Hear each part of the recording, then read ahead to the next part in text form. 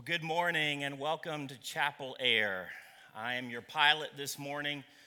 In the event of an emergency or a boring sermon, there are exits to either side, maybe to the back. And your pew actually can be used as a flotation device if need be. Now, my name is Joe McKechnie, and I am so blessed to be the pastor here at Chapel Roswell. I'm glad and honored to be in worship with each and every one of you this morning. I'm dressed a little bit differently this morning. We're kicking off a two-part series entitled, Come Fly With Me. What is that about? Well, we'll find out in just a matter of mere moments. But as we do come together as a community of faith this morning, let's begin by going to God in prayer. Dear most gracious God, we thank you for calling us together in this time and in this place this morning. We thank you for the ways in which you are at work in our lives and the ways in which you are leading us into a deeper relationship with you. Father God, open our hearts and our minds to the message that you have in store for us this morning. Lord, there are many people going through difficult days and tough times, and we ask for your presence and peace to sustain them. We lift up Hurricane Florence and the people in the devastating path in which that hurricane is traveling. Lord, I pray that you give us the right words to say and the right opportunities in which to say them to people who are around us, who are hurting. Lord, maybe there are others who are going through seasons of seemingly smooth sailing, and we celebrate with them in the midst of their joys. Lord God, we live in a world that is full of violence and hurt and chaos, and I pray that we can continually lean into you. We ask for your wisdom for our elected officials and leaders, that they may seek your wisdom instead of leaning on the shifting sand of our culture. Lord, may we at Chapel Roswell be a community of faith where everyone feels valued and loved and affirmed. We ask for you to reach us at the point of our deepest need this morning, and may our time together be a blessing to each of us. But God, more importantly, may our worship this morning be pleasing to you. We love you, and we thank you for first loving us. And it's in Jesus' name we pray. Amen. Well, this morning, like I said, we're taking part in a two-week series entitled Come Fly With Me. I'm going to throw a little quiz your way this morning, okay? Put on your thinking caps. I'm going to list 4 people, and I want you to tell me what they all have in common, okay? Digging a little bit beneath the surface, okay? We've got Miley Cyrus. We've got Ben Affleck. We've got Britney Spears. We've got Megan Fox. What do those 4 people have in common? They're all incredibly fearful of flying. They're scared to fly. Now, let me tell you about another guy, a less famous man, who was no less afraid to fly. He was 81 years old. His name is Robert Kupperschmidt. Robert Kupperschmidt lived outside of Indianapolis, Indiana. He was 81 years old. He had only been on an airplane a couple of times in his life, and truthfully, he was deathly afraid of flying. But one of his good friends, one of his neighbors, is a private pilot, and he invited Robert Kupperschmidt to come flying with him in his Cessna 152, a single-engine, 2-seater aircraft, and they were going to go flying from Indianapolis to Muncie, Indiana. So Robert Kupperschmidt decided to go flying aboard this little aircraft, and they were flying, like I said, from Indianapolis to Muncie, Indiana, a single-engine plane. The sky was bright blue. There were no turbulent skies. The clouds were white and puffy. It was a seemingly gorgeous day to be out flying. But about midway through the flight, Kupperschmidt looked over and he realized that his friend, his good friend, the pilot, had slumped over. A little more investigating made Robert Kupperschmidt realize that his friend, the pilot, sadly had died. Here was 81-year-old Robert Kupperschmidt, afraid to fly, been only in an aircraft a couple of times in his life, a single-engine, 2-seater aircraft, and the only other person on board had died. He got on the radio and he pleaded for help, and there was another pilot who was flying a private plane about 10 miles away, and he was able to radio back, and he instructed Robert Kupferschmidt on how to first pull up the yoke to keep the plane from diving down into the ground. He talked him through all of the maneuvering as he prepared to land, and truthfully, the landing may have been one of the most awkward in the history of aviation, but Kupferschmidt managed to land in a patch of tall grass adjacent to the paved runway. He was able to walk away, so it was a successful landing. But his very life depended on the instructions that were given to him and him following those to a T, which he was able to do, ensuring a healthy and a safe landing. Now, in our scripture this morning, we're going to the Old Testament. God is giving us instructions that are meant to keep us healthy and holy and safe. Our passage comes from the Old Testament prophet of Isaiah. Let me give you a little bit of a background on Isaiah. Isaiah was probably the most famous, most well-known, most revered of the prophets of Israel. You see, the prophet was an elected position. It was basically someone who would declare the word of God. They were put in place by the king or the government or the leader. And very often when we think of prophets, we think of them foretelling the future. And in some cases, that's true, but generally their goal and their role was to declare the word of God, and sometimes that did mean telling things that would happen. But the prophets were not very well liked people. People didn't like the prophets. After all, they were declaring that the prophets were declaring that the people were maybe not living in the right kind of life, and people didn't like being told that their culture is going away from where it should. And so the lives of the prophets, honestly, were pretty tough and pretty rough. And so in this case, we're reading from the prophet Isaiah, Israel's most famous prophet. The Israelites had been defeated by the Assyrians and later by the Syrians. And so the Jewish people, they had been defeated. They had been exiled from their homeland. So now they found themselves as strangers in a foreign land. They had been just lost and destitute. Everything that they had known had been stripped away from them in this battle. The power that they had felt as a nation had been taken away. The wealth that they had experienced was no more. They were defeated and they were disillusioned and they were crying out to God. And they find themselves literally, or at least figuratively, sitting there waiting for God to do something. They know that only God can change the circumstances in which they now find themselves because they are literally, utterly helpless and hopeless. They were broken and they were weary and they were about to give up.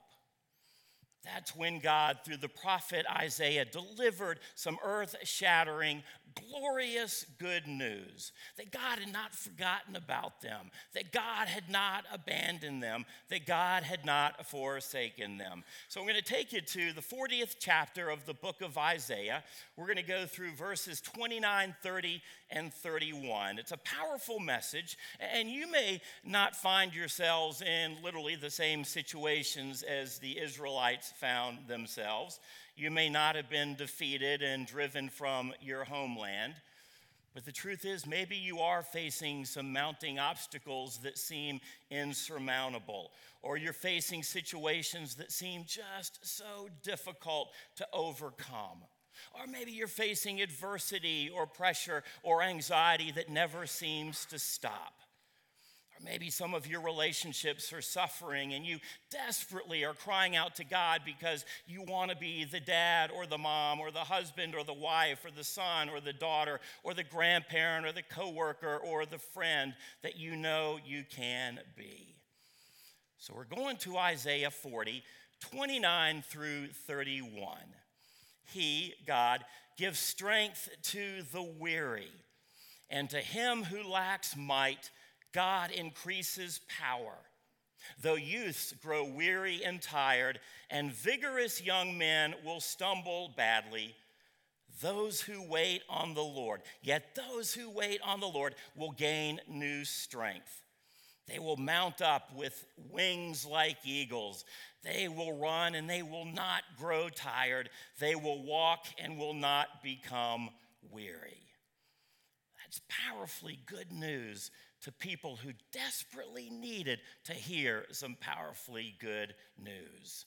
Now, let's go back to verse 29. The Israelites, like I said, they were feeling weary. They were feeling down. And maybe some of us find ourselves in that very place this morning. But here is the good news that God is declaring, that God gives strength to the weary, and to him who lacks might, God increases power. The Lord gives power to those who are weary, those who are tired, those who are weak, those who can't even seem to take yet one more step. Maybe you've been in that place before, or maybe you're in that place right now. I know that I have. The circumstances that you're facing seem too heavy to carry, and you're not sure how you're going to make it through. Your prayers aren't answered in the ways in which you would like them to be answered, or the promises of God are not being fulfilled in the timetable in which you'd like them to be fulfilled. But this is powerful news to the Israelites, and just as powerful good news to you and to me this morning, that God is not through with us, that God is doing incredibly mighty, powerful, strong things through us, and he's even going to be the one to provide the strength to do it. So God is saying, not only are you going to make it through the situations you're facing, but you don't even have to do it in your own strength. That God is saying, I am going to give you the strength to do that. In fact, the going has gotten so tough for the Israelites that even the youngest and even the strongest were worn out. We go to verse 30. It says, though youths grow weary and tired, and vigorous men may stumble badly. You see, the purpose of this passage is to urge the people, to remind the people, to rely on God as the source of their strength. Because when we don't, that's when we find ourselves getting weary and run down and tired, whether it's physically or emotionally or spiritually. When we're those things, we're incredibly susceptible to temptation or to sin or to believing lies about ourselves or believing lies about God or believing lies about the circumstances in which we find ourselves. You see, the Israelites had grown tired of following the ways of God, and Isaiah had warned them what would happen if they continued along that path. It was going to lead to destruction, and history would later prove Isaiah right. That's what happened. The people had neglected God, and they kind of went in their own direction. They followed their own wills and desires and agendas instead of the divine purposes of God. But instead of saying, I told you so, the Lord uses the prophet to speak a message of hope. And that's a message of hope that I hope you and I can hear and receive and live out this morning. I was having a conversation with a retired airline pilot just a few days ago, and he was telling me about his time in the military aviation training. He said out of all the soldiers who wanted to become pilots, about a third of them would wash out. They wouldn't make it. And it wasn't because of lack of skill or lack of knowledge or lack of intellect. Rather, it was overconfidence. It was because they felt like they could do it their own way instead of relying on the training that they had been taught. That's what Isaiah is telling the Israelites in our scripture. You've heard me say before that if you were to list all the sins that we find in Scripture in the Old Testament, arguably the biggest sin that we find more than any other is the sin of self-reliance. Of assuming that we don't need God, that we can do it ourselves, that we have the strength or the foresight or the knowledge or the intellect. So Isaiah is painting a pretty bleak picture of the Israelites and their self-reliance, that they're worn out, that they are now without hope. But in verse 31, he gives us some more powerful and good news. And it starts with one word. Okay, I want you to read this with me, okay? Let's read this together on the count of three. 1, 2, 3. Yet those who wait for the Lord will gain new strength. They will mount up with wings like eagles. Okay, so you've got this bleak picture being painted, relatively hopeless. But the first word of verse 31, it gives us a change of direction. Remember what that first word that you read was? Yet. Some translations say but, okay? But or yet. Either way, they mean the same thing, okay? It's giving us a change in direction. The narrative is taking us in one direction, but all of a sudden, but or yet, we're going to change the narrative. We're going to change the direction in which we're going. Though youths may grow weary and tired, and vigorous young men stumble badly, okay? Not the most cheerful of scenarios that we read. But yet, something different is about to follow. Something different is about to take place. Something new is about to redefine their circumstances. What does it mean to gain new strength? Those who wait for the Lord will gain new strength. The Hebrew word is the equivalent of the word to renew, and it literally refers to fashion, believe it or not. Okay, when it says renew, it's not talking about renewing a magazine subscription, for example. It literally means to take off one's clothes and put on something else. It's saying that they're going to take off that weariness that they had been wearing like an old ragged suit. And just as one puts on something new, God will restore them. God will put on his strength instead of their weariness. It isn't saying that God is adding strength to themselves. To the contrary, it's saying that God will exchange our old weakness with brand new stuff. By relinquishing our human and therefore our fleeting strength, God will give us new supernatural strength. That's good news. Who does this apply to? How do we experience this renewal? Well, it says that those who do something, those who do what? Those who wait upon the Lord. Now, I know what a lot of you are probably thinking. Okay, Joe, I don't like to wait. I don't like to wait on a plane. I don't like to wait in traffic. I don't like to wait in line. I don't like to wait on other people. But the Hebrew word used here doesn't mean to wait like we think to wait in line. Rather, it means to place one's hope in something else. Those who place their hope, their faith, their trust in God, those who place their hope, their faith, their trust in the Lord will see their weariness exchanged for a supernatural strength. So we continue with the rest of verse 31. It says, they will mount up. They will mount up with wings like eagles. They will run. They won't get tired. They will walk and they will not become weary. Talking about eagles. The eagle is a majestic bird, obviously. In fact, let me take you back several hundred years prior to the book of Isaiah. That was written in about 700 BC. Let me take you back several hundred years before that, the book of Exodus, okay? God's favor and God's mercy is showing the Israelites how God is leading them out of slavery in Egypt. Exodus 19:4 says this, you yourselves have seen what I did to Egypt, how I carried you on eagle's wings and brought you to myself. You see, not only is the eagle revered amongst Americans, but the Jewish culture, the Jewish society had a great deal of appreciation and respect for these majestic birds. Eagles were seen as mighty warriors who cared fiercely for their young. Grown eagles would carry their babies to safety away from the threat of predators. And the eagles don't waste a lot of time flapping their wings as do maybe some other birds. Rather, they spread their long, majestic wings and they simply soar.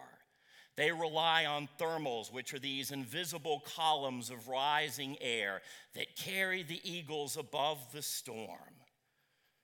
So Isaiah is telling us that likewise the Lord has given you and you and you and you and me a source of power to soar, to face the storms that we're going to endure, to overcome the obstacles that we're going to face.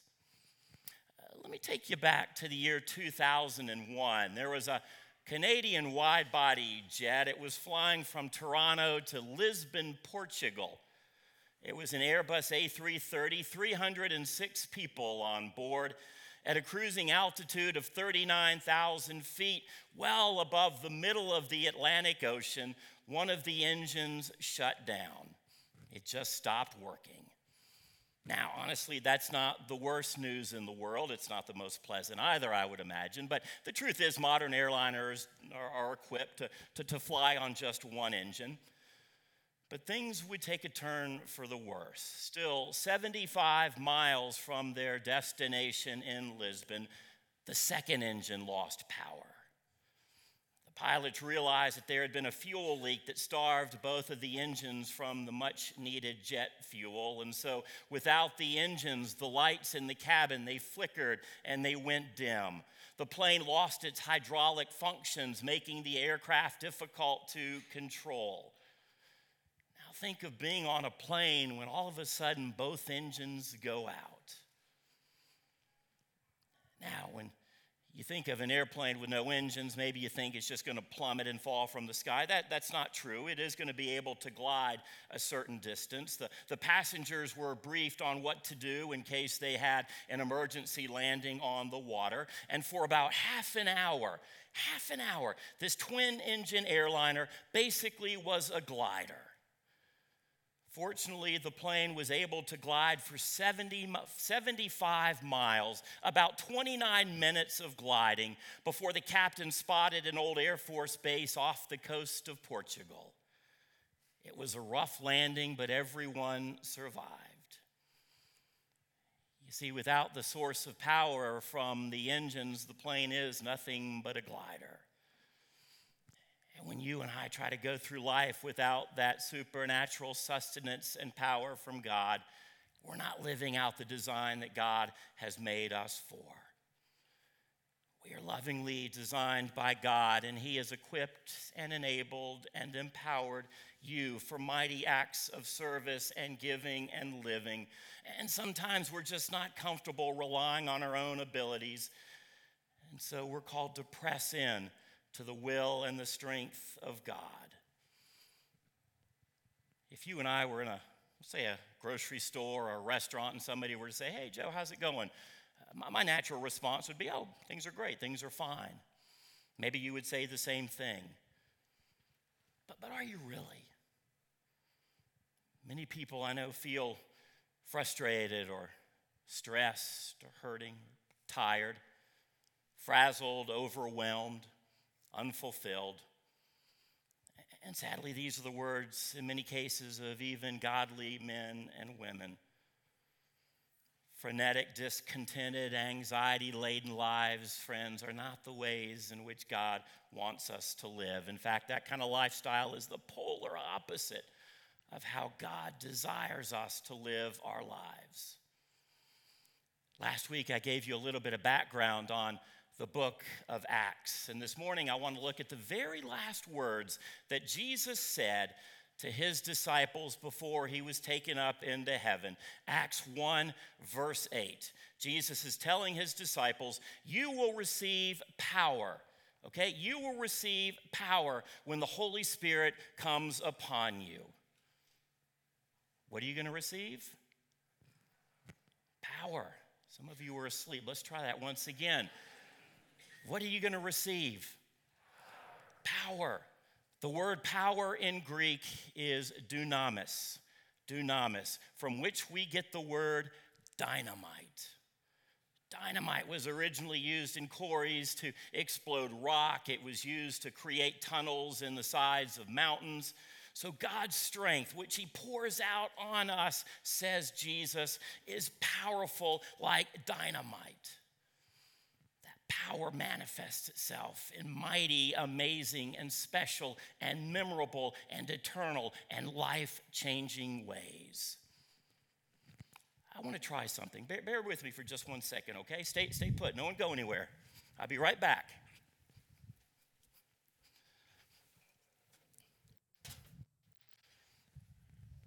I want to try something here.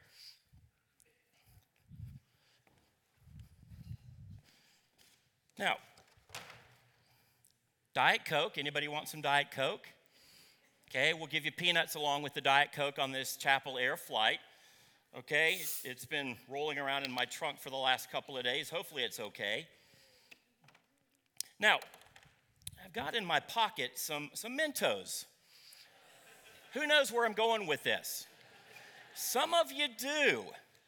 Now, I can't explain it, but there's something powerful when you place a Mento or two or three or a dozen inside a Diet Coke. Okay, I'm not sure, but let's see what happens when we do that. Those of you on the front 8 rows may want to be careful. Now, I've enjoyed being your pastor. I really have. These 11 weeks have been just awesome, and I'm going to miss you guys so much.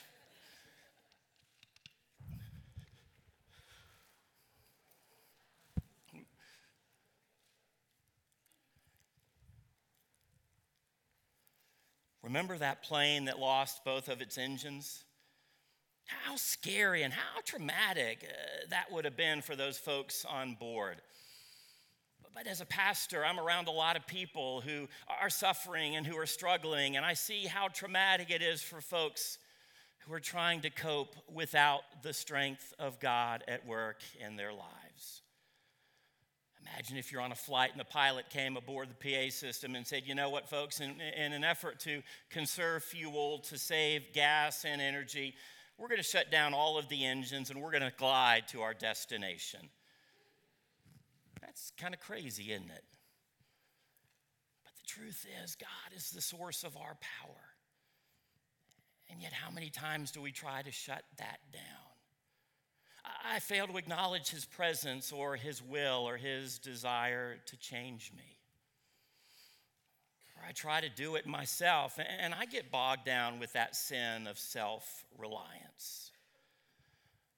Our default as humans in our sinful ways is to come up with our own plan, our own strategy that we think can help us get out of the mess in which we find ourselves.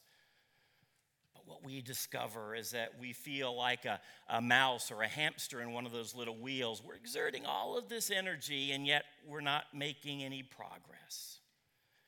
The message that Isaiah delivered to the Israelites about 3,000 years ago is one that we still need to hear and obey and live out today.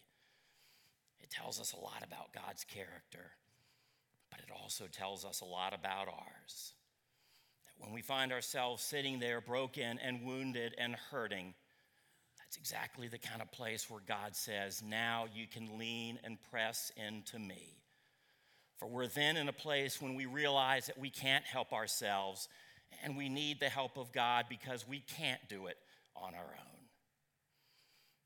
Next week, we're going to continue our 2-part series entitled Come Fly With Me. And this morning during our song of invitation, I'm going to invite you guys to come up and take a set of pilot wings. It has the Chapel Roswell logo on it, and it has the phrase, come fly with me. That's an invitation from God who is saying to mount up like on eagle's wings, not by our own power, not by our own ability, not through our own strength, for we can't do that, but through his.